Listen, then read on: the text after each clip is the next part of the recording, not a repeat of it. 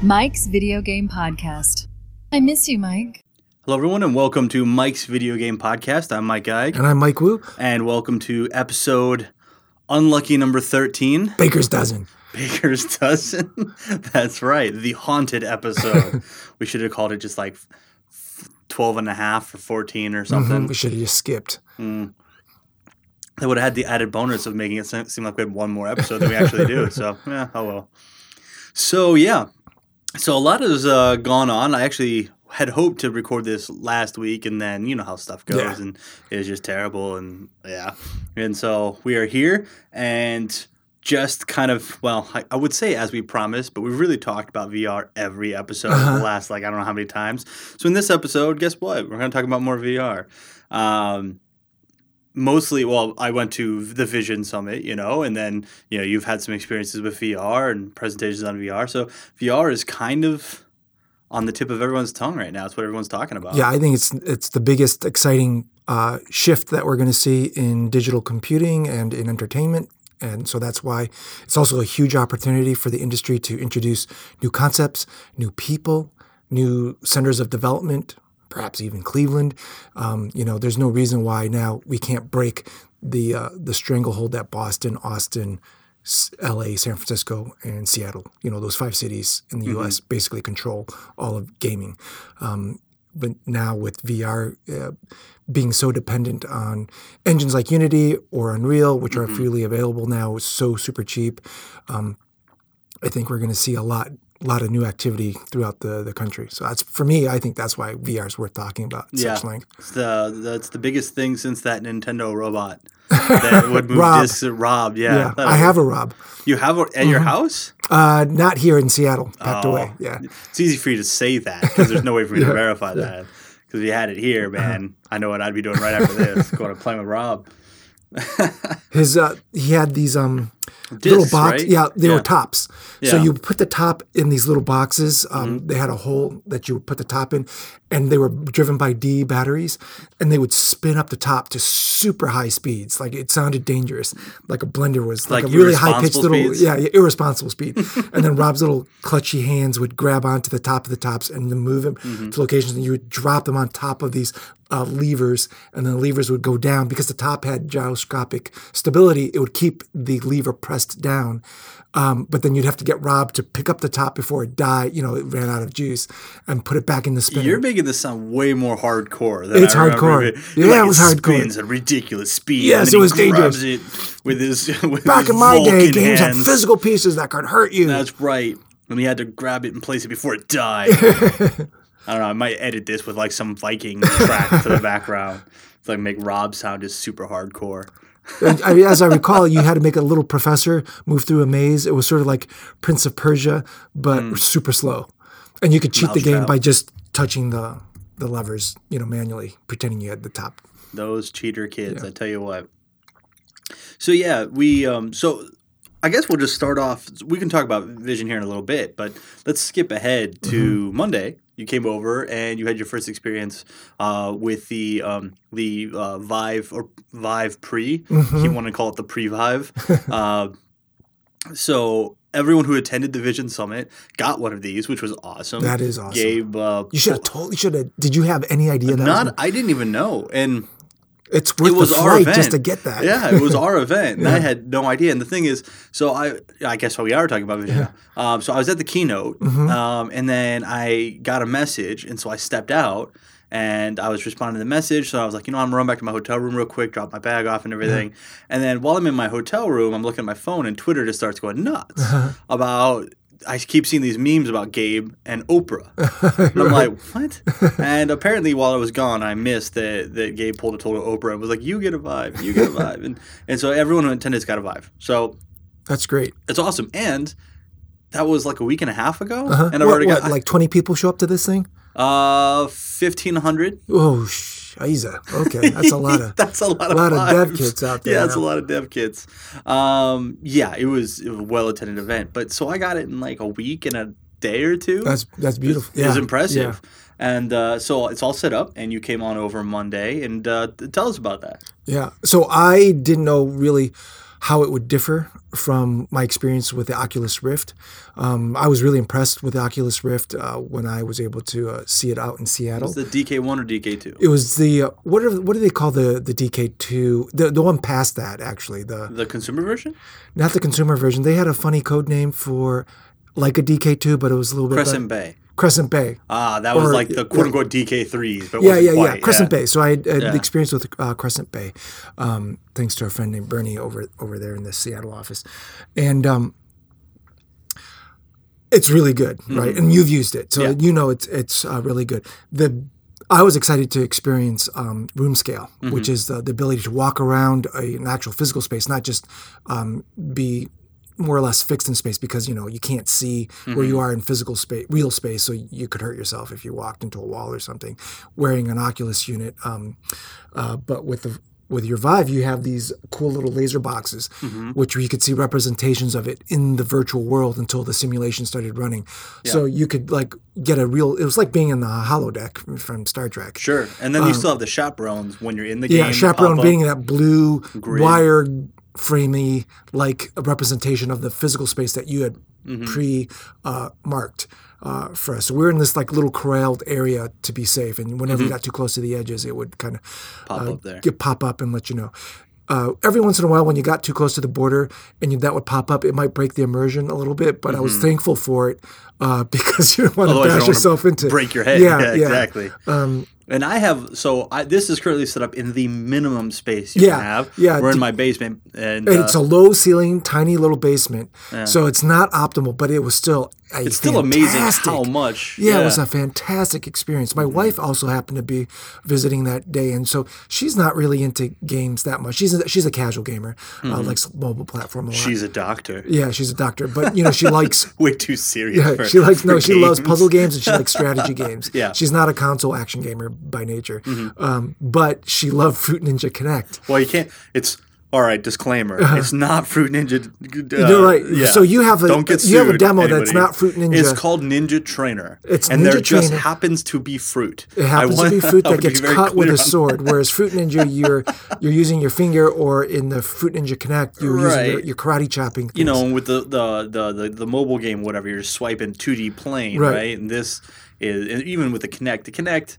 Its accuracy has always been a little suspect, right? But that was one game that Quinn really took to. So when she saw that you had Ninja Trainer, it's Ninja Trainer? Ninja Trainer VR. VR. She was like, I'll give that one a shot. And she was totally into it. We have some hilarious videos of her playing it. And, after the fact, she was like, that was actually a lot of fun. And so I think you would think that, VR, it's a really niche thing. It's not going to have a lot of appeal. It's going to make people sick. With this room scale and the quality of the experiences coming out in these short demos, it's got mass appeal. Definitely has mass appeal. Well, and the moving around, so I get motion sick very easily. And the moving around eliminates most of any, assuming the simulation is made well enough.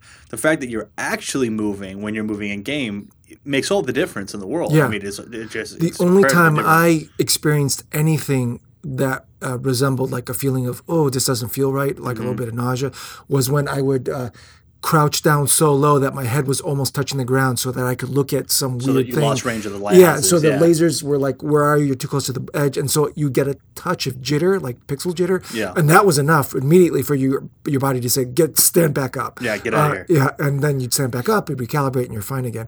Whereas in my experience of playing games with the Oculus unit, even though visually the quality of the graphics were exactly the same, whatnot, when you accelerate, when you jump, do those things, you start to sweat, you get your heart races. I can only play really Oculus fast. games that involve motion if I'm framed in a vehicle. My mind's totally fine with that. If I'm in a car or a plane or whatever, and my body's like, I'm not moving, but we're moving, I can do that. But if you remove the steering wheel and the dashboard from my field of view, no, it's no. My brain needs that anchor. Decades of being in a vehicle or playing normal television-based games, I think it's trained us to be able to do that. Yeah, if you give me a fixed frame of reference, like a cockpit or whatever, I'll be okay. But without that, it gets harder. That said, my experience with the earlier Oculus demos were it was basically traditional games content that people were trying to figure out how to make it work in VR, but they were just worried about frame rate. Right. They weren't thinking about acceleration or camera positions or things like that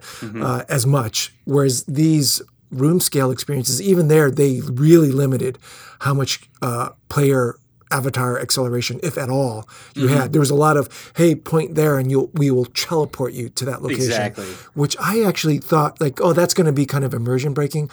I kind of like, for you me, get into it. You it's like out. when I'm doing 3D modeling or when I'm playing an RTS, I'm just used to moving the mini map and like immediately teleporting. I like that now. It's like, why press forward for 20 seconds to get to that location to hit that button when I can just bam, now I'm there and I'm hitting the button. And you're amazed at how many things you think will break immersion, but really breaking immersion is so much easier when that moment your immersion breaks, you look around. Yeah. And you look somewhere that's not the game. But with the headset on, there's nowhere to look that's not the game. So those moments that break immersion and where you just kind of look around a little bit subconsciously, it's only game. Right. And so you're right. I mean, it doesn't really break that easily. Right. And so that's I'm very never helpful. because you can't be bored when you are immediately, this is where I want to be and I'm there. You're never given time to think, I wish this game was faster. And I'm always in control of where I'm going to be going next. So I'm still making a decision. So my immersion doesn't break. I'm still in control of my own experience.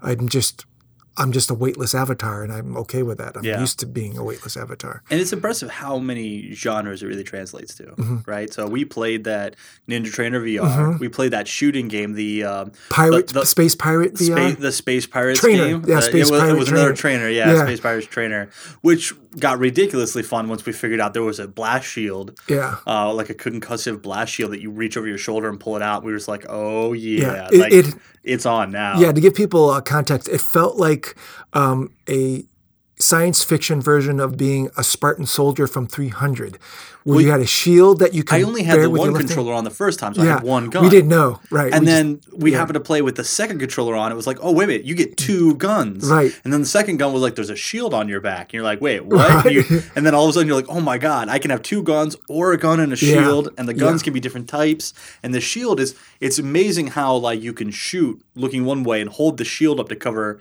most of your body, the parts you can't see. So if enemies are flanking you, they're shooting your shield, you know? Right. Since people don't have the advantage of seeing you move your arms, just to give people context, like you have a controller in each hand, a well-balanced tracking controller in each hand. Your left hand could either be a gun or a shield. And since it's tracking the controller in 3D space, not just your headset, but the controller itself, you can move the shield down to guard your thighs, or up high to guard your head, or, down in the center to guard your body.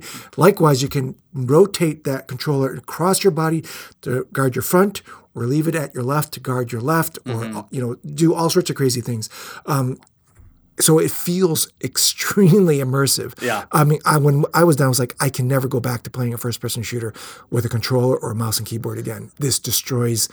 It does usher in an entire new realm of esports, because it's no longer about your Twitch abilities with a mouse, but you can actually go out and play these games and simulate firing weapons and simulate real tactics in a space, and and I mean that goes beyond laser pointer, airsoft, or paintball, because those are all facsimiles, right, of modern day weapons, and they all have slightly varying characteristics. But I mean, what about the ability to like literally have a bazooka, literally have a video game 50 cal machine gun with infinite ammo, right? Stuff that you couldn't even do with paintball, couldn't do with airsoft, I mean, and then your real reactions, your real tactics, your real body position matters. Right. And the thing that was just like, oh my God, the thing I've always hated about first-person shooters, ever since I was working on the first Halo, is the game is simply putting something in the center of the screen and pressing in the trigger until it's gone.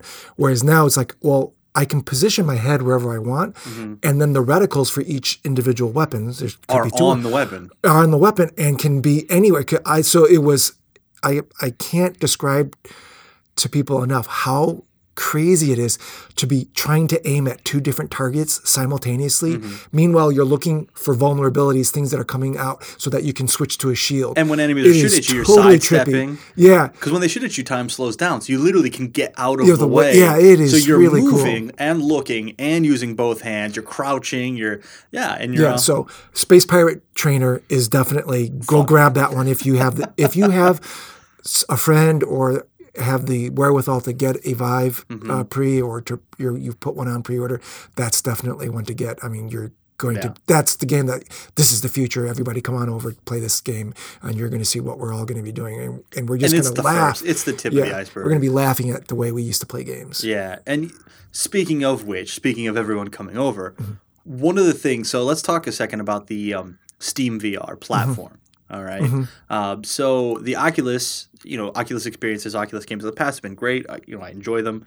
Obviously, I don't have a consumer version of the Oculus to see it in its kind of final form. But you would queue up a game, you'd put on the headset, and everyone else would sit around and like watch you and kind of chuckle and whatever. But they had really no idea what you were experiencing. They're just like, oh, we're just waiting our turn, or look, he just jumped, or whatever. Steam VR projects what the player's seeing on your screen. So we could watch you play, both you and in context by looking at the screen and seeing exactly what you're doing. Or be like, oh, no, it was over there. Look at that. Or no, grab this. Or no, go do that. Or, and so it made it much more social. And I'm not suggesting that won't be a feature of the Oculus Rift, and Oculus Rift will probably work with Steam VR and whatever. However, that Steam VR is really the first we're starting to see of this. And it really adds a whole new feature because no longer are we just sort of sitting around waiting for our turn. We're part of it now. We're watching you. Right.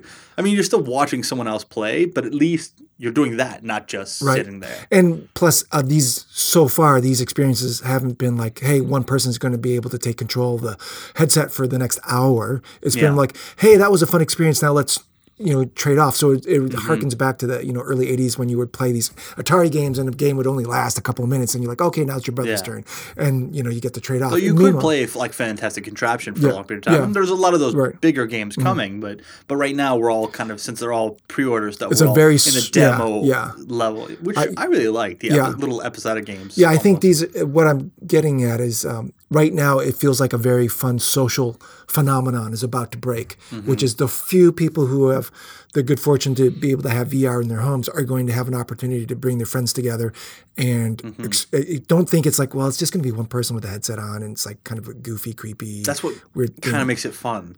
I mean, it's like if you've ever had friends over to play, I don't know, Dance Dance Revolution, or if you had a Kinect that Just Dance or whatever. It's hilarious watching the other people kind of make fools of themselves. That's part of the fun.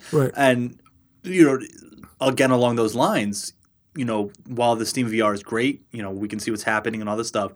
My biggest gripe with that is that my computer's in my basement.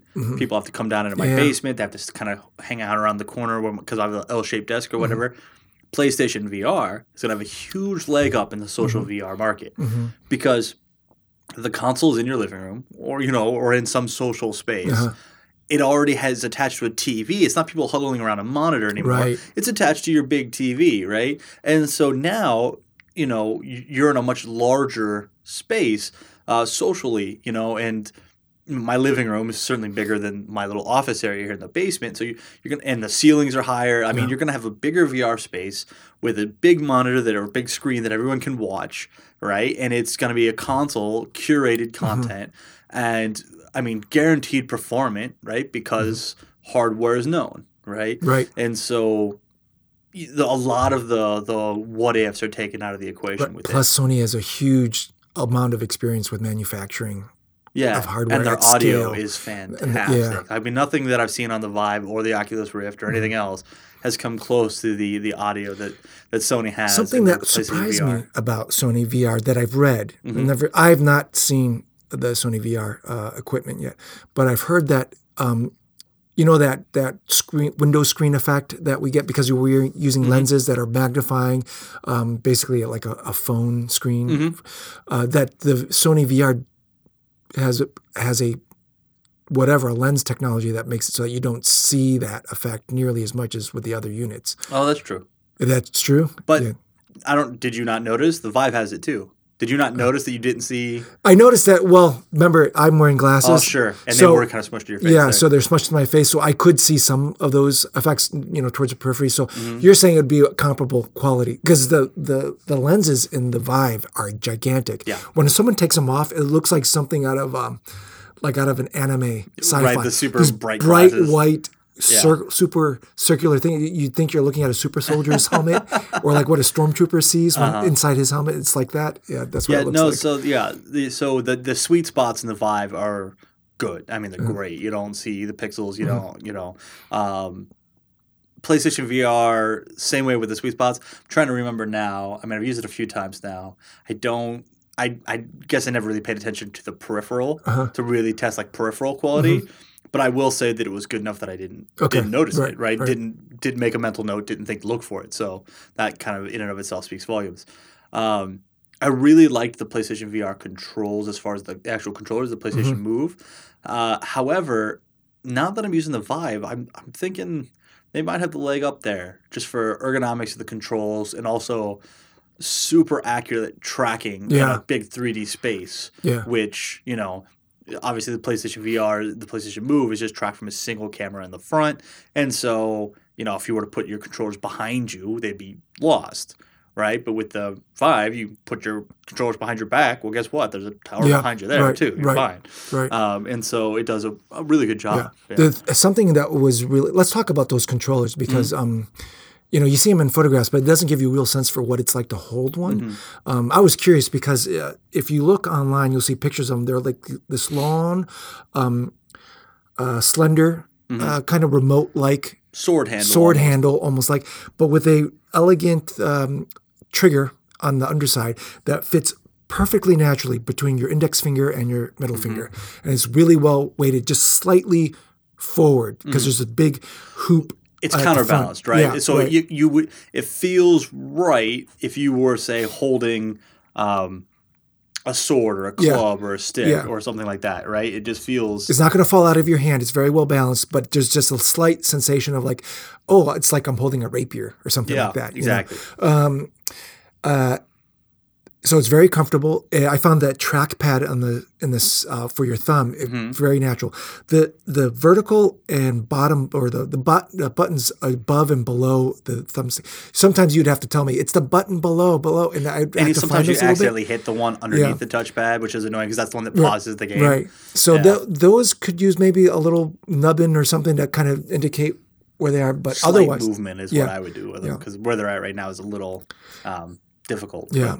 But then the thing that was really trippy is that when you see them in the simulation, you're in, and they're rendered exactly as they look. You put the goggles on, and then I hold them up as I grab the controllers. Yeah, and you reach out and you grab them, and you're like, whoa, they're right there. Yeah, exactly where I would put my hand is where they are rendered in 3D, and they look exactly as they do in real life, except for yours has some scruffs from hitting the ceiling.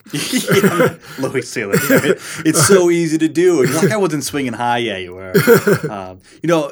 So about the immersion and the controllers, my favorite thing. So you were playing Job Simulator, right? Right. And you look at the bottom of the coffee mug and you're like, oh, look, something's written in here. And then you literally hold the mug up to show me. And I'm watching you. You're facing the wall. So you're holding your hand up showing this imaginary coffee mug to my door. And I would only know what you were doing because what I should have done was pointed it to to my own face so that you could see me. I saw it when you saw it. I couldn't see it when you turned it away because it's not real. Right. But it's that thing. It felt natural. You picked it up. You're like, oh, hey, and you wanted to show someone. And, it's just something that's completely ridiculous. You don't even notice. It's just second nature. Yeah, the controllers are so well tracked that if you say to yourself, hey, I wonder, and you touch the two controllers physically together, no matter how you the orientation is perfectly correct. And the millisecond, the moment you touch them physically and you feel the wrapping of the two pieces of plastic together, you see it in front of you. Yeah. It's completely and perfectly aligned. There's no inaccuracy. precise. So that's trippy to see. Like, it makes you think like I could sculpt like You very did. accurately in 3D, and then we ended up. Yeah, there was one of the demos you had where we actually got to physically sculpt things. I wonder how long before people could stop putting the letters VR at the end of their game titles. Uh-huh. Because there was Sculpt VR, Ninja Trainer VR, Blue VR. There was the Pirate Trainer VR. There Yeah, was, right. you know what I'm saying? Yeah, Like VR yep, follows yep. every single title. Except for Sisters. You want to tell anyone about Sisters? Sisters was a good one that to have friends about to share the experience. It was with a you. scary game? Yeah. Yeah, with the creepy dolls. Yeah. There's some good scare And that one's not even experiences. exclusive to Vive or anything. I think Sisters That's a is PlayStation VR. yeah. A lot of those games that you played are not exclusive to Vive, and that's kind of what the cool thing about the Steam VR is that it's built for VR headsets. So if a VR headset supports Steam VR platform, then you're good. So those games you played were Oculus or Vive or whatever, you know. And a lot of the Vive games come with what you call sit-down mode or stand mode, where you're not moving around. And those are the experiences you'll have with like the the Oculus Rift. Yeah. Yeah. So very, very cool. And, you know, that's kind of the thing, you know. So now I'll kind of step back to the Vision Summit. That's kind of the stuff that we experienced at the Vision Summit, just all this new and exciting and universally applicable stuff. And I tell you, the value there, because someone there who was big into VR already was like, okay, so what's the target of this conference? Because it was our first one, right? So what's the target of this conference? What are people supposed to get out of this? And what's interesting is, so if you had no experience making VR games, then the sessions were great, right? You know, people talking about the things they've learned and this and that. But the sessions were structured in an interesting way. The sessions were all a half hour long with longer breaks in between. It was all a very social event, right? It was all about seeing the demos and this and that, because really it's so early that no one really has a good how-to to share. No one really like the things we learned. People get motion sick about, you know, and it's like all this stuff that was like the session content was great if you are just starting out, but for the most part, what it all summed up to is that we don't really know what's good and what's not. These are the things that didn't work. We'll let you know next year if any of the new things we're trying do work. And, I mean, even the team that won one of our like best VR experiences or whatever was a father-son combo, and they beat out like everyone, right? So all these teams, all these like, you know, major companies, people putting money, funding, and it was a father-son team made a Vive game, and that's what won. Yeah, that's so exciting to hear, because again, it goes back to that sentiment that virtual reality and augmented reality, maybe Wild even West. esports. These are opportunities for anyone to make a contribution, for us to expand the industry. Meaning that it's not because, oh, well, we have a pool of 100 artists already assembled and local to us. That's why we can make games at a level that nobody else can, and we can succeed. It's like, well, when it comes to VR, it's not about having that, you know, that production quality. It's about, do I have the best idea, the most innovative? Doesn't matter how fast you can drive east if you want to go west, right? Like you'll never drive fast enough. That's why I think it's so exciting, and it's disappointing to read on forums. People are like, oh, it's too expensive, it's going to fail, or it's a gimmick. Maybe right now it's not perfect, but why would you want to shoo away the biggest opportunity any of us have to contribute or to engage in something brand new and wide open like this? That the people saying that don't quite get it, because I mean the fact of the matter is how long has people been saying like $3,000 for a high-end gaming computer? That's nonsense, right?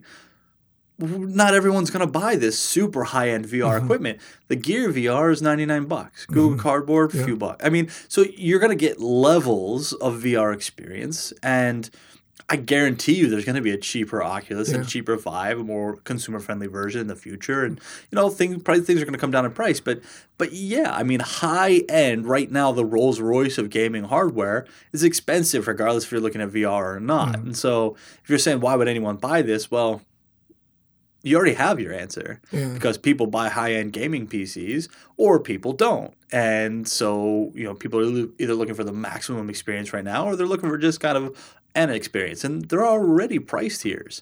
I mean, the VR movement so far, I guess we'll call it a movement, it already has a head up because it has multiple tiers of engagement as opposed to just one, right? So it's not like, oh, right now, unless you're going high end, you're just not getting into this. No, it's already established. The entire gamut of possibility is already kind of there, and that's awesome. That's an industry that's learned from the past and said, hey, let's release a bunch of let's hit all these different markets. Let's kind of saturate, Right. And that's awesome because the more devices out there, the more people to buy software. The more people buy software means more people will make software, and the Right. cycle It's a virtuous continues. cycle. Yeah. Exactly. I mean, to give people context, if they weren't around, weren't lucky enough to, or maybe not, maybe lucky isn't the right word for it because there's a pros and cons of being old. But for those who aren't old enough to remember the very first console generation, I mean, in order for our parents to bring a Are console we home- considering Nintendo or Atari? Atari, Or even, Atari and okay. Odyssey and all the Gotcha. 70s, 70s and 80s, Gotcha, early yeah. 80s, right? Before the crash. In order for a family to bring home one of those BC. consoles, yeah, the beginning of time, the 80s, A long time ago. it was what, like $299 to bring home the cheapest of the consoles. And there were like 6 to choose from: ColecoVision, Atari, Magnavox, Intellivision, you name it. Was it going to get? A TI-99, a Commodore VIC-20, Commodore 64, Apple II, Apple IIe. They're just a Tandy, like IBM PC Junior, like, I don't know.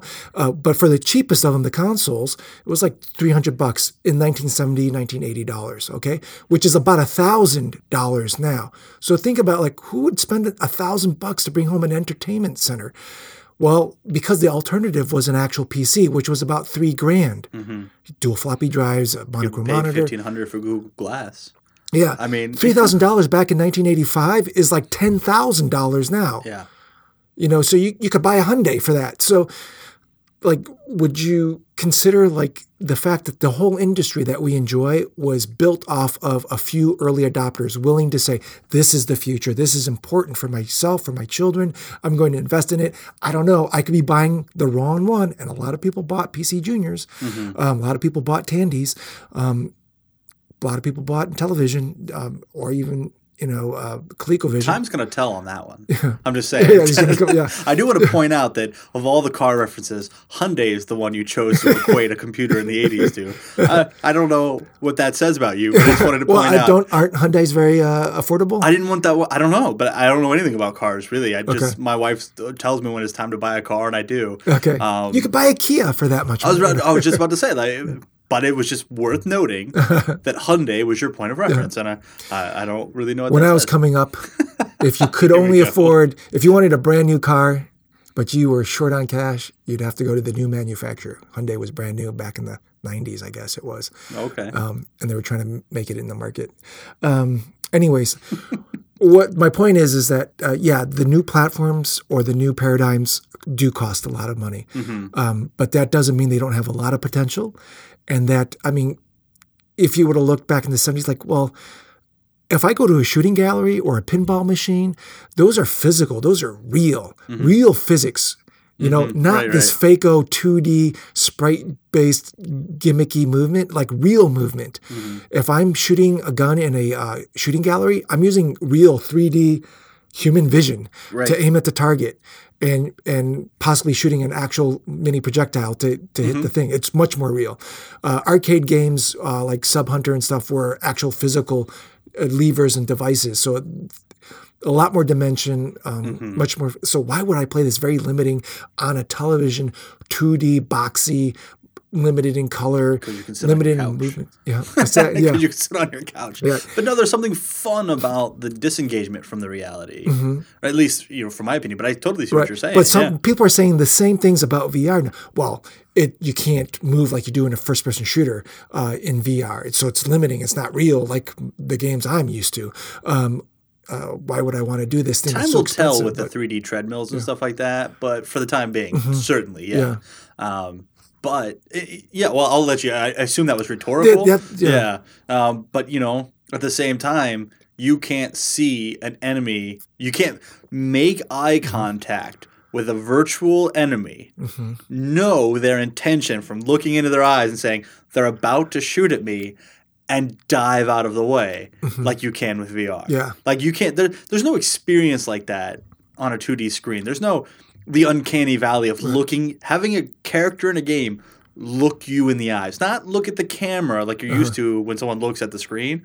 But in VR, look you in the eyes. It's super unnerving. Yeah. I would use the word unnerving because uncanny valley is like where it's like it's supposed to be real, but it's not convincing. Well, uncanny valley is where it's so real, but not quite yet that it's really creepy. Yeah. Well, for me, VR is so real that's why it creeps me out because I know it's not real, but my every sense tells me, no, this is actually real. When that blue whale swims by you and looks you in the eye and then whooshes away. You're like, this thing could kill me. That was like I swear I felt the current as it flipped its tail. No, but that was just my mind saying that's what I should have felt. And that's when it becomes like unnerving. But whereas traditional games, you're like, that is made to look like a real character, but it's so dead in the eyes that it makes me feel creeped out. And to me, that's the uncanny valley. Whereas here, it's like when I'm looking at an Oculus demo and this cute alien creature looks me in the eye and flinches when I flinch and then kind of looks at where I'm looking. Oh man, that is so unnerving because it's completely convincing. Yeah. And I've never played a game where the other characters made me feel that. And that's that presence term. Yeah. Right, Yeah. so you came to that my talk about VR, and that's that concept of presence. It goes beyond immersion, which you successfully spell checked me on. I spelled the wrong immersion, but beyond immersion, and really past that to the point where you are building real memories in a real interactive way because you're actually there, and the parts of your brain that are good at breaking immersion by looking around. There's nowhere to look. They can't function in that environment. So you're there. That's why I pulled Rachel up on stage while I was talking.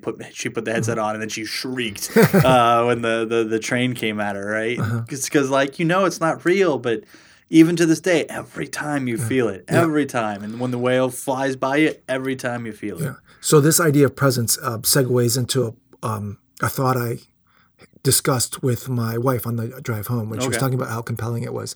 And then she says, but you know what's going to happen? I'm like, what? Someone's going to make a porn with this. Going to? I said, yeah, I have a feeling you're right. And she was like, well, how's that going to work? And I'm like, it can work a number of ways. All right. But it's going to feel really real. And that's why it's going to be like, it's going to be a weird part of the market. And then she had another thought, but we can finish the titillating. Well, so here's the thing: is that a lot of people don't talk about this. We all know it's going to happen. It's actually currently happening pretty significantly, right? Like someone was suggesting that by the end of 2017, it'll be like a $1 billion market. I'm like, come on! Like by the end of 2016, let's give the perverts of the world some credit here. They are resourceful folks. So the thing is this: is that all forms of entertainment, music, movies, books, everything. Is only possible because when you start enjoying something, the front part of your brain, the one that tells you it's not real, turns off, and the feedback loops in your brain start kicking up, and your brain starts receiving the signal from your sensory organs, but they don't have that front part of your brain to process it and say, this is something that I'm seeing as an image, it's not real. Right? And so that's why all entertainment is that way. That's why when you watch a movie, you get so into it, and all of a sudden it's like, oh, it's 2 hours later, right? Or, that's why time flies when you're having fun, right? That part of your brain turns off. And, books, you're reading it, you're seeing it. You're not seeing words anymore. You're seeing it, right? You play a video game. Last night I slayed a dragon. Well, no, you didn't. Last night you hit a bunch of pieces of plastic against metal contacts, right? And the game imagined you slayed a dragon, right? And so to you, it's real. To your brain, it's real. Now take it a step further to VR, where you can't, for lack of a better term, you can't look away. Everywhere you look is the world, the virtual world. That I just mentioned that the front part of your brain has a much harder time of booting up and saying, oh, wait a minute, right? And as such, the experience the whole time to every bit of you except for one small part of your brain is completely real. Right, and so there's been a lot of interesting talk and writing about VR, pornography, porn, whatever, adult materials, because it's like the first bit where it really does kind of borderline make you unfaithful if you're married or you're in a relationship, whatever, because for the first time, most of you is convinced it's completely real, right? Like even with like like videos and stuff on the internet, webpage, pictures, whatever. A good portion of you knows it's not just real. An image. I'm just watching an image. It's like some form of visual simulation. Right. But when your hearing and your sight gets fully immersed, right, and there's no other stimuli, most of your brain engages as if it was a real experience. And so it's very compelling, but at the same time, it's very unnerving, right? And, there's tons of funny videos you can go out where they take strangers and they show them some VR porn and like, what did you think about this? And most people are like, whoa, this is crazy, right? And then a few people, interestingly enough, most of them guys going, this makes me really uncomfortable. I feel like I'm really being deceitful to my spouse, my wife or my girlfriend or whatever at this point. And you're like, yeah, I can see that. It feels so real. Now let's segue, unless you want to talk more about smut. I'm just saying, it's interesting that it might be to the point where it's so good that it's no good anymore. Right. It's like that point it's no longer an escape. Where graphics, when we used to talk about computer games having like 256 colors and 4,096 colors, and now it's like, it's just 24-bit color. It's a little bit different from the scrambled adult channels that used to be on your this cable is like, TV. It's just every color in the world. And this is like, the simulation is completely faithful to the experience, and so therefore it's deceitful.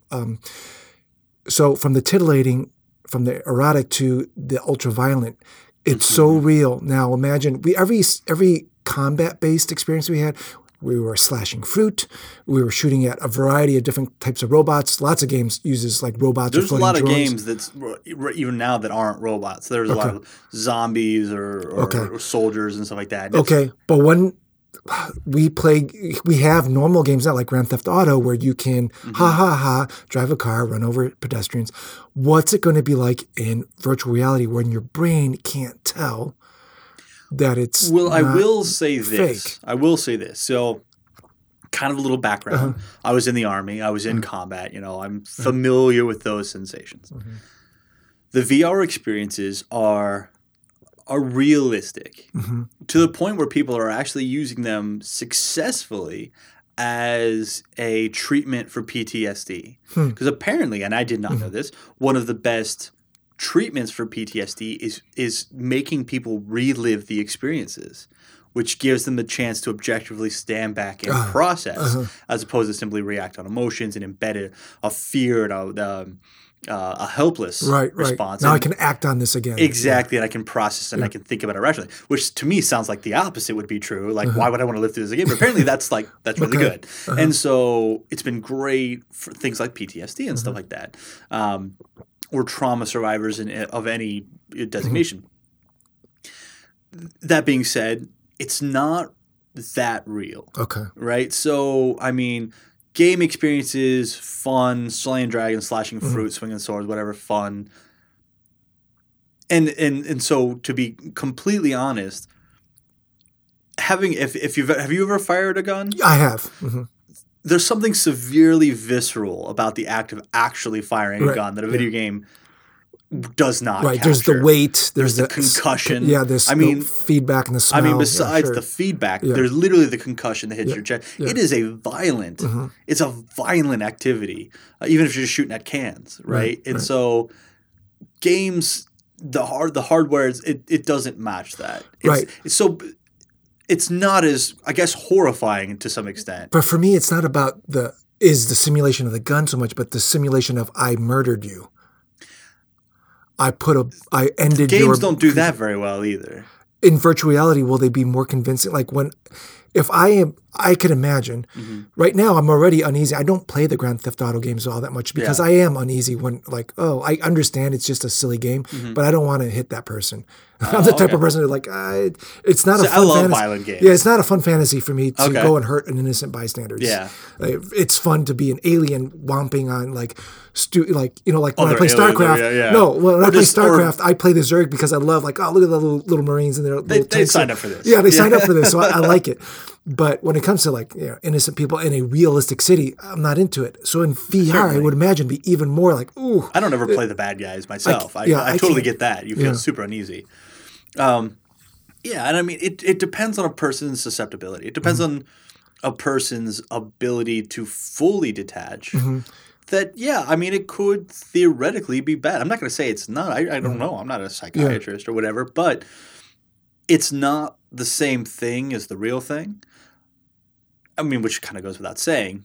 But you're right. I mean, But our brains don't know that. Like if I've never shot a gun for real, if I've never killed another human being, That's true. and I play a video game that simulates that in VR, I have a certain mental Inclination. We'll call it an inclination. Yeah, For lack of a could better word. we end up like doing something harmful, especially say to children, for example, who don't have full faculties? I would say yes, but so could any medium. So could music, movies, bad parenting, But books. the presence thing that you're talking about, Mm-hmm. this is the thing that makes me worry. It's like the presence of VR, the part that says to your brain, you can't turn away. This is real. So versus in my any impression other of medium. it, my assumptions of it is that we're going to say there's two types of people, and I know that's a terrible way to go about it, but we're going to say there's two types of people. Let's say we give them a completely realistic VR experience, completely realistic.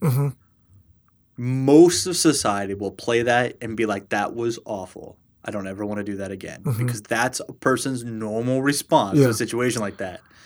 The other smaller minority might be like, that was great. I feel amazing. I want to do that again. And those people we're going to feel like that regardless. Maybe you could say chicken or the egg. Maybe the game was the catalyst that made them aware of this thing inside themselves.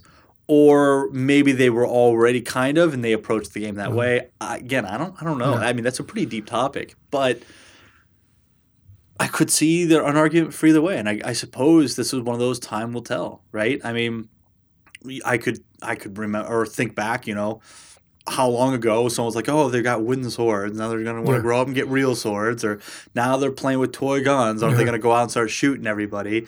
Everyone, I had folks in my family when I was 10 or whatever, because I had toy guns, because every boy did. And at that time, and it was like, oh, no, you're going to grow up to be a thug or violent or whatever. And it's like, people have always been saying this, but I could understand now maybe the first time we're like, maybe there's some validity to the classic, but maybe not. I don't know. Because you remember that point you made about a lot of guys saying like, wow, this virtual porn, VR porn is different than other porn because I actually feel really dirty about this. Exactly, right? and that's the type A, the one type of people, whether it's too real and they go, oh, I don't want to do this in real life, so I obviously don't want to do this. But it's super. I mean, but I would imagine no matter who you are, it's that stimulating. It's that realistic. And so it means we have to be careful about who has access to it. Oh, absolutely. If they are a vulnerable group, like, say, children. Oh, yeah. But whereas before, to buy this DVD, you have to be 17 or older. I have to check your ID at the Walmart or at the Toys R Us. That is a serious concern. You're absolutely right. But That's a big Steam... concern. Who's Steam is all curated content, though, right? So I mean, as far as adult stuff, but not violent stuff. But I'm saying, how many parents are going to say to their kids, "When you buy games on Steam, I have to check how you use the credits that I bought for you." Oh, absolutely, yeah. I mean, the parents aren't equipped to do this, so the kids are going to be buying every VR experience they can, including porn, including ultra-violent games, and the parents are going to be clueless about one, that's even happening, and two, how much more realistic it is, because you don't have to show what you're playing on your computer screen. You just little Johnny could just be off in his VR headset. A whole new arena of security, a whole new arena of monitoring your kids to some extent. I mean, internet porn, is not a great thing for people, most people generally. But at the same time, you can almost be like, it's just it's a video or it's a magazine, some picture. Well, who cares? It's innocent, or you're playing a violent video game. It's got zombies and whatever. It's just a game. But now, I mean, it goes beyond that at this point. And now it's just like, oh, well, impression young kid. You're like, this is not just innocent kids being kids anymore. This is not like, oh, I snuck I snuck over to my uncle's house and played Mortal Kombat on the NES. This is pretty significant. Right. And you're absolutely right. I mean, it ushers in a whole new realm of like. It might be another reason why the Sony VR has an advantage, because it's perceived. One, I'm sure Sony will never allow that level of content on their and neither will Steam. But so and so what that kind of means is that. But on a PC, you could still. Oh, absolutely! You don't have to use Steam VR. Right. Yeah. But that's going to bring in, I guess, a category of game systems or VR experience systems, headsets, that offer only curated content, like the PlayStation VR, where as your parent, you could say, I could get them headset A, which is just on the PC, and they can load anything they want in there, or headset B that's tethered to this particular curated system, console or even PC, but just within a certain arena. Well, okay, well, I'm going to give them B, right? And so that's a niche that some hardware manufacturer could say, hey, I'm going to fill that niche. I'm going to be the leapfrog of VR experiences for kids. Or in this case, is Sony going to end up becoming the Nintendo of VR, where parents are like, that's the brand I trust. Anything that comes out of that is going to be I'm waiting for the Amazon Kindle VR experiences that bring like classroom game activities for kids to learn. Because as I was talking about, like because of the presence, you build real memories, right? And so classroom experiences, you really, as I said, like if a whale comes up to you and starts talking about George Washington, you're gonna listen and you're gonna like, remember that time that whale was talking about George Washington? Oh yeah, I remember all about that, right? And so you build these real interesting memories that it allow you to actually learn. And I mean that's gonna be every genre, every technology we have is some way going to be like, oh yeah, you could apply VR to that and do this new thing that is different, or maybe not better, maybe not worse, but different in this other way. And it's interesting. Yeah, this is it's going to be so cool to revisit what we thought or what we worried about in like 5 to 10 years. Time capsule? Yeah. I want to bury a time capsule of just pictures of us playing on the Vive. Yeah. Pictures of, they'd be like, can you believe they used to play VR or use VR in a basement with a 6'6" ceiling? Like, look at this artifact, this old controller. Look at how scarred. You had to hold it. Yeah. You have to play with your hands. Yeah, it's covered in like marks and stuff. What are these marks from? Were they chiseling things with it? Like, no, I think they were bashing it against their walls. Sleuthing it out. Like, was he trying to chisel his ceiling with this controller? This piece of plastic. I think this is the first civilization, first culture to use VR headsets to fashion rudimentary stone tools. I want to now become an archaeologist, find a dinosaur bone, I guess, fossil system, put a Vive controller in his hands, and then rebury it just to go away. And then years later, dinosaurs had the Vive. Right. They must have had the ability to move their eyes independently. People in the future are dumb. Yeah. Right. Basically, what we're saying is we think people in the future, well, after all the nukes, right, history will be wiped. That'll be the post-Trump era. Oh, no. No, we're not talking about that on here. But that filled up most of the podcast. Okay. Let's move on. Okay. It's not entirely VR. So you were talking about the Xbox announcement, or the indication, insinuation, as it were, about upgradable console hardware. Right, Phil Spencer's comments. Phil Spencer, right. And my immediate thought was Sega CD. Penny Arcade had a pretty funny comic about that. But what are your thoughts on that? Well, so my first inclination was to say, like, whoa, you're just saying we're going back to PCs. Like, it's come full circle. There you go. Yeah, true. With all of its issues, like, oh, well, how do you know what level of hardware this person has? Yeah. How do you know that the video card is compatible with this particular issue? Like, so maybe he doesn't mean that level of extensibility, a few tiers, or that you would say all software written for the Xbox system from now on will always be compatible with the future systems. It'll just won't look as good. It won't be upgraded in any way. It's just it's just like how I can still throw in an old DOS game onto my Windows. As fast as it can. Yeah, into my game, and I'll just have to like control how fast the megahertz are, and but otherwise it's essentially still the same thing. And I didn't lose my library, but then when I'm buying future software with my old system, it'll say, oh, supports Xbox level 12. Oh, and I'm at Xbox level 1. So I guess, or recommended. I'm not sure how that would play out, but it does feel like to me that it's a move to maybe possibly compete with a world where, say, Steam boxes are prevalent. Steam boxes are cutting in pretty heavily. Well, not yet, but I mean, that's as far as living room PC-ness, like if their whole thrust was eventually to converge everything onto the Windows 10 platform, whether it's your phone, whether it's your PC or your laptop, your tablet or your console, they're all essentially running Windows 10. Is their vision, their roadmap for the future. I mean, and you've got stuff on there. It kind of works that way now. I mean, it's getting better and better as more gets integrated. But I mean, you're kind of the future's kind of happening. Right. Yeah. And then in that world, in that Windows 10 world, they're like, we're not fixed to specific hardware programs. I mean, you don't have to have this layout. It doesn't have to be this chipset. It can be anything. And it's going to continuously update and grow over time. So why wouldn't the hardware do that too? So that makes sense. But then it just means we have to wrap our heads around this whole new paradigm of what is a console. It's just a set-top box that happens to fluctuate slowly over time. It's a computer in just a different looking case. Yeah, that happens to sit on top of my TV.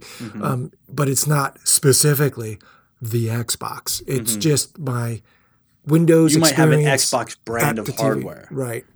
Or, Microsoft manufactures these 5 different Xbox systems or or maybe we're overthinking all this and they just mean decals. Who knows? Like it was just an insinuation of hardware, right? But no real plan. What it means is that the consoles never get leapfrogged.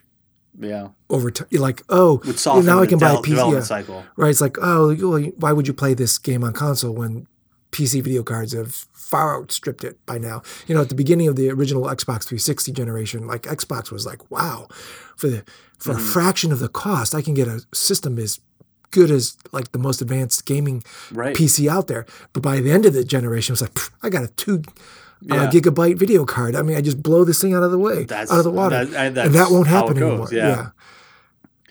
I mean, it would still happen to some level, but you're absolutely right. It would soften the development cycle. However, I have to wonder if you always have that big like, do we release on this platform? Do we wait and release on the next platform? Right? That's a constant thing. Are we suggesting now that might happen 5 times per cycle, once a year? Like, do we wait? Do we release on version 4A or do we wait for the 4B stuff to hit so we can kind of tweak these things? And now what does that do? Does it make everyone more comfortable? We're just going to release when we release. Right. And that, because I mean, I don't know. I can't say you will never find a group. You will be hard pressed to find a group more superstitious about upgrading than game developers, right? It's people fear it. They don't want to do it, and for good reason. Yeah, it's because everything becomes unstable, and I have to reinvent everything. And I mean, with the accelerated timetables and the huge risk in game development, people can't afford it, right? And so, absolutely. So, is this suggesting that they're going to be introducing even more of that? Yeah. Are people going to want to do that? Or is it going to be more like, basically, forget the console upgrade cycle. It all becomes, what's the DirectX cycle? Am I waiting for the next version of DirectX, which allows our games to do this on all Windows-based platforms, whether it's PC, laptop, their console, their phone, whatever. Sure. I think, though, so I don't know. I haven't followed that. It seems to be it's not annual. DirectX, what are we at, 11 or 12 now? 11? 11, I think. Yeah. So maybe 12 is out, but I don't. You don't have a card that supports it yet, right? Yeah. It's not an annual thing, and so it wouldn't be that bad. But I think the thing it would do is that we would have to find a new way of introducing new IP, because we generally, as traditional game developers, wait for the new generation to come out when it's like, look, everyone's struggling with a new platform. So now's an opportunity for us to take some risks and introduce a new iteration, a new IP or a new play mechanism that people aren't used to because they kind of want something novel in the first place because they upgraded their hardware, everybody all at the same time. And they want something new and fresh. They're willing to take a gamble on a new IP. Whereas if there is no big refresh of the marketplace, then you're always going to be competing against Call of Duty 5 or the whatever is dominant at the time. It's like, it's just iterative, and they've had a chance to iterate for 5 versions. I'm just coming out right now. Yeah. So again, that's why things like VR are so exciting to me, is because it's levels the playfield. The big AAAs, they can't take that risk. They can't make a big, huge AAA game because the market's not big enough. Well, that and they don't. So everybody else, they don't even know what will be successful. Yeah. I mean, you just said it. Like Call of Duty is formulaic. They've got it down to an art.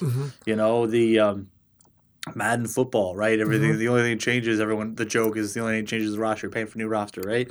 It's formulaic. That they know exactly how to build this game to satisfy a majority of their target audience. And it's a system. It's a schematic, right? Yeah.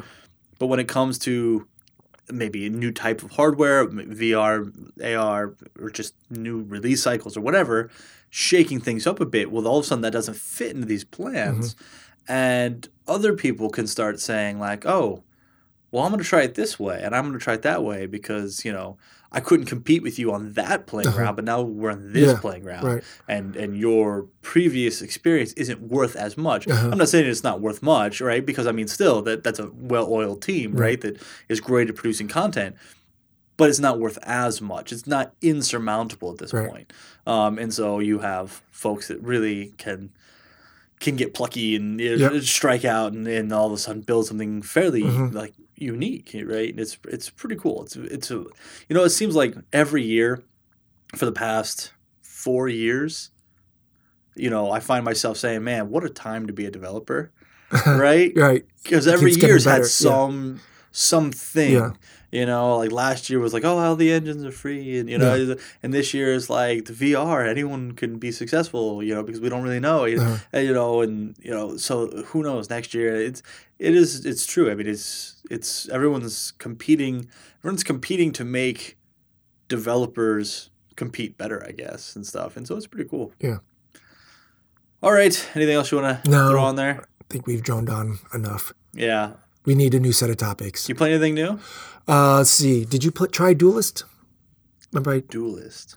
You did talk about it. Yeah, no, I haven't tried it yet. So refresh my. It's a card game / No, it's Well, I was comparing it to Hearthstone in that it has a mechanism where you're collecting cards that allow you to play characters or spells, but it's also sort of like any of those battle tactic type games that used to play on a Nintendo DS or any like grid-based, like put out your Chroma Squad, I bet you is very similar to this. Yeah. That just reminds me. So Supercell, they make Clash of Clans. Today, just before you came over, they launched their new title, which is kind of a deck-building card game, but tower defense, where you're using them to summon minions and attack towers. We have to check it out. It sounds like it's right up my alley. So yeah, it just came out. I can't think of it. Something Royale or whatever. Okay. But there's your plug. But just came out. I just downloaded it. I played a couple of matches. Interesting. I don't like being rushed, but at the same time, it's something I could get behind. It's multiplayer or is it against AI? It's multiplayer. So this time you're actually playing real people, unlike Clash of Clans where you're just AI controlling enemy structures and stuff like that. So interesting so far. But I'll have to check out Duelist. Yeah, Duelist. I love that grid-based. Yeah. With a Y, right? Yeah, it's Duelist. The I in the ist is actually a Y in this game. It's in beta right now. It's PC. Just look it up. It's good. I just finished Firewatch. Oh, yeah. And really, I have mixed opinions of it. Okay. It's really good, start to finish. Enjoyed it every minute I was playing it. It's of the ilk of like the Stanley Parable, right? It's sort of like a first person, but it's more of a mystery. It's a narrative kind of game. My biggest problem is that it's kind of the Pixar rules of good story writing, where you start with the ending and then you make the beginning and the middle fit the endings. The endings are harder, right? that I feel that maybe they didn't do so great. So they did such a great job of cultivating emotional attachments and also, I don't want to give too much away, but emotions about your environment, paranoia a little bit, like thinking, am I just nuts? Like, what is happening, right? And then at the end, they don't use any of it. And that's what kind of stuff. Like, there are so many ways that they could have multiple endings based on, because you have a lot of decisions to make and stuff like that. And it was a good ending, but it could have been great. And it could have been tailored to the things that you do. Because you have a lot of agency within the game, right? And the game remembers the decisions you make. So it felt like all of this really cool agency, all this really cool decision building leads everyone to the same ending. And it's just like, and I don't want to, that wasn't bad because Campo Santo is the team that made this. I believe in an interview or something they were talking about this and this kind of understood that it's kind of in the same vein as Red Dead Redemption. I don't know if you ever played that game. Well, years ago, yeah. Whether you chose to be a good guy or a bad guy, it ended the same. You died at the end, right? And the fact of the matter is no, it doesn't matter what you do. Yeah. Yeah. Sorry. Yeah. Welcome to life. Yeah. Right? Like, the decision you make, they form your personal narrative, the way the story is remembered by you. However, we all end up 6 feet you're not God. The world isn't tailored to you. These things happen and that's it. And you only have control over what you do. You don't have control over what is done to you, right? And so it's not a super satisfying ending. It's a good ending, and it's a realistic ending, and it's an ending that you think, okay, that there's nothing wrong with this ending, but there's still that part of you that's just like, but I wanted aliens, or I wanted I wanted government conspiracy. I wanted, and it's like, welcome to real life, Sorry. So I just finished that. I'll probably play it again and see which decisions affect your intermediate and long-term surroundings and stuff like that. Beautiful game. Looks great. And it's not it's a story game, but it's not about the end. Play it to enjoy the time you're playing it because it's really fun. And so it's in that vein. The moments playing it are really enjoyable. And so you don't find yourself looking back and be like, oh, remember when the ending went, or remember when you're like, oh, remember in the beginning when I did this, or what, and that's kind of the parts that stick with you that are really, really cool about it. So, playing some VR stuff. About to start Witness, Jonathan Blow's game. I was going to ask you if you I want to. Me and Kara want to play it, but I'm waiting for work stuff to settle a bit. Yeah. And when my work stuff settles a bit, I'm going to try out, I think it's called Flame in the Flood by the Molasses Flood, a group out of Boston. Oh, you mispronounced XCOM. What's that? You mispronounced XCOM. No. You kill me. I played and beat XCOM too. Did you? Oh, yeah. It was good? Awesome. Yeah, good? A couple times actually. Really? Yeah, I played a lot. How do you find all this time? I don't sleep much. Wow. I sleep about 4 hours a night. Well, okay, hours. That explains it. I need twice as much sleep as you do, so there's 4 hours of gaming gone. Yeah, I try to have hobbies, I guess. All right, well, now, any other games? No, well, obviously StarCraft. I'm at ranked number 1 in my ladder right now, but... oh, yeah? Yeah. I like how you secretly play when the wife's not home now. Yeah. No, she knows. I'm allowed to, as long as I'm willing to shut the game off or quit, just surrender the game home. The second she gets home. You're a different person, man. Violent.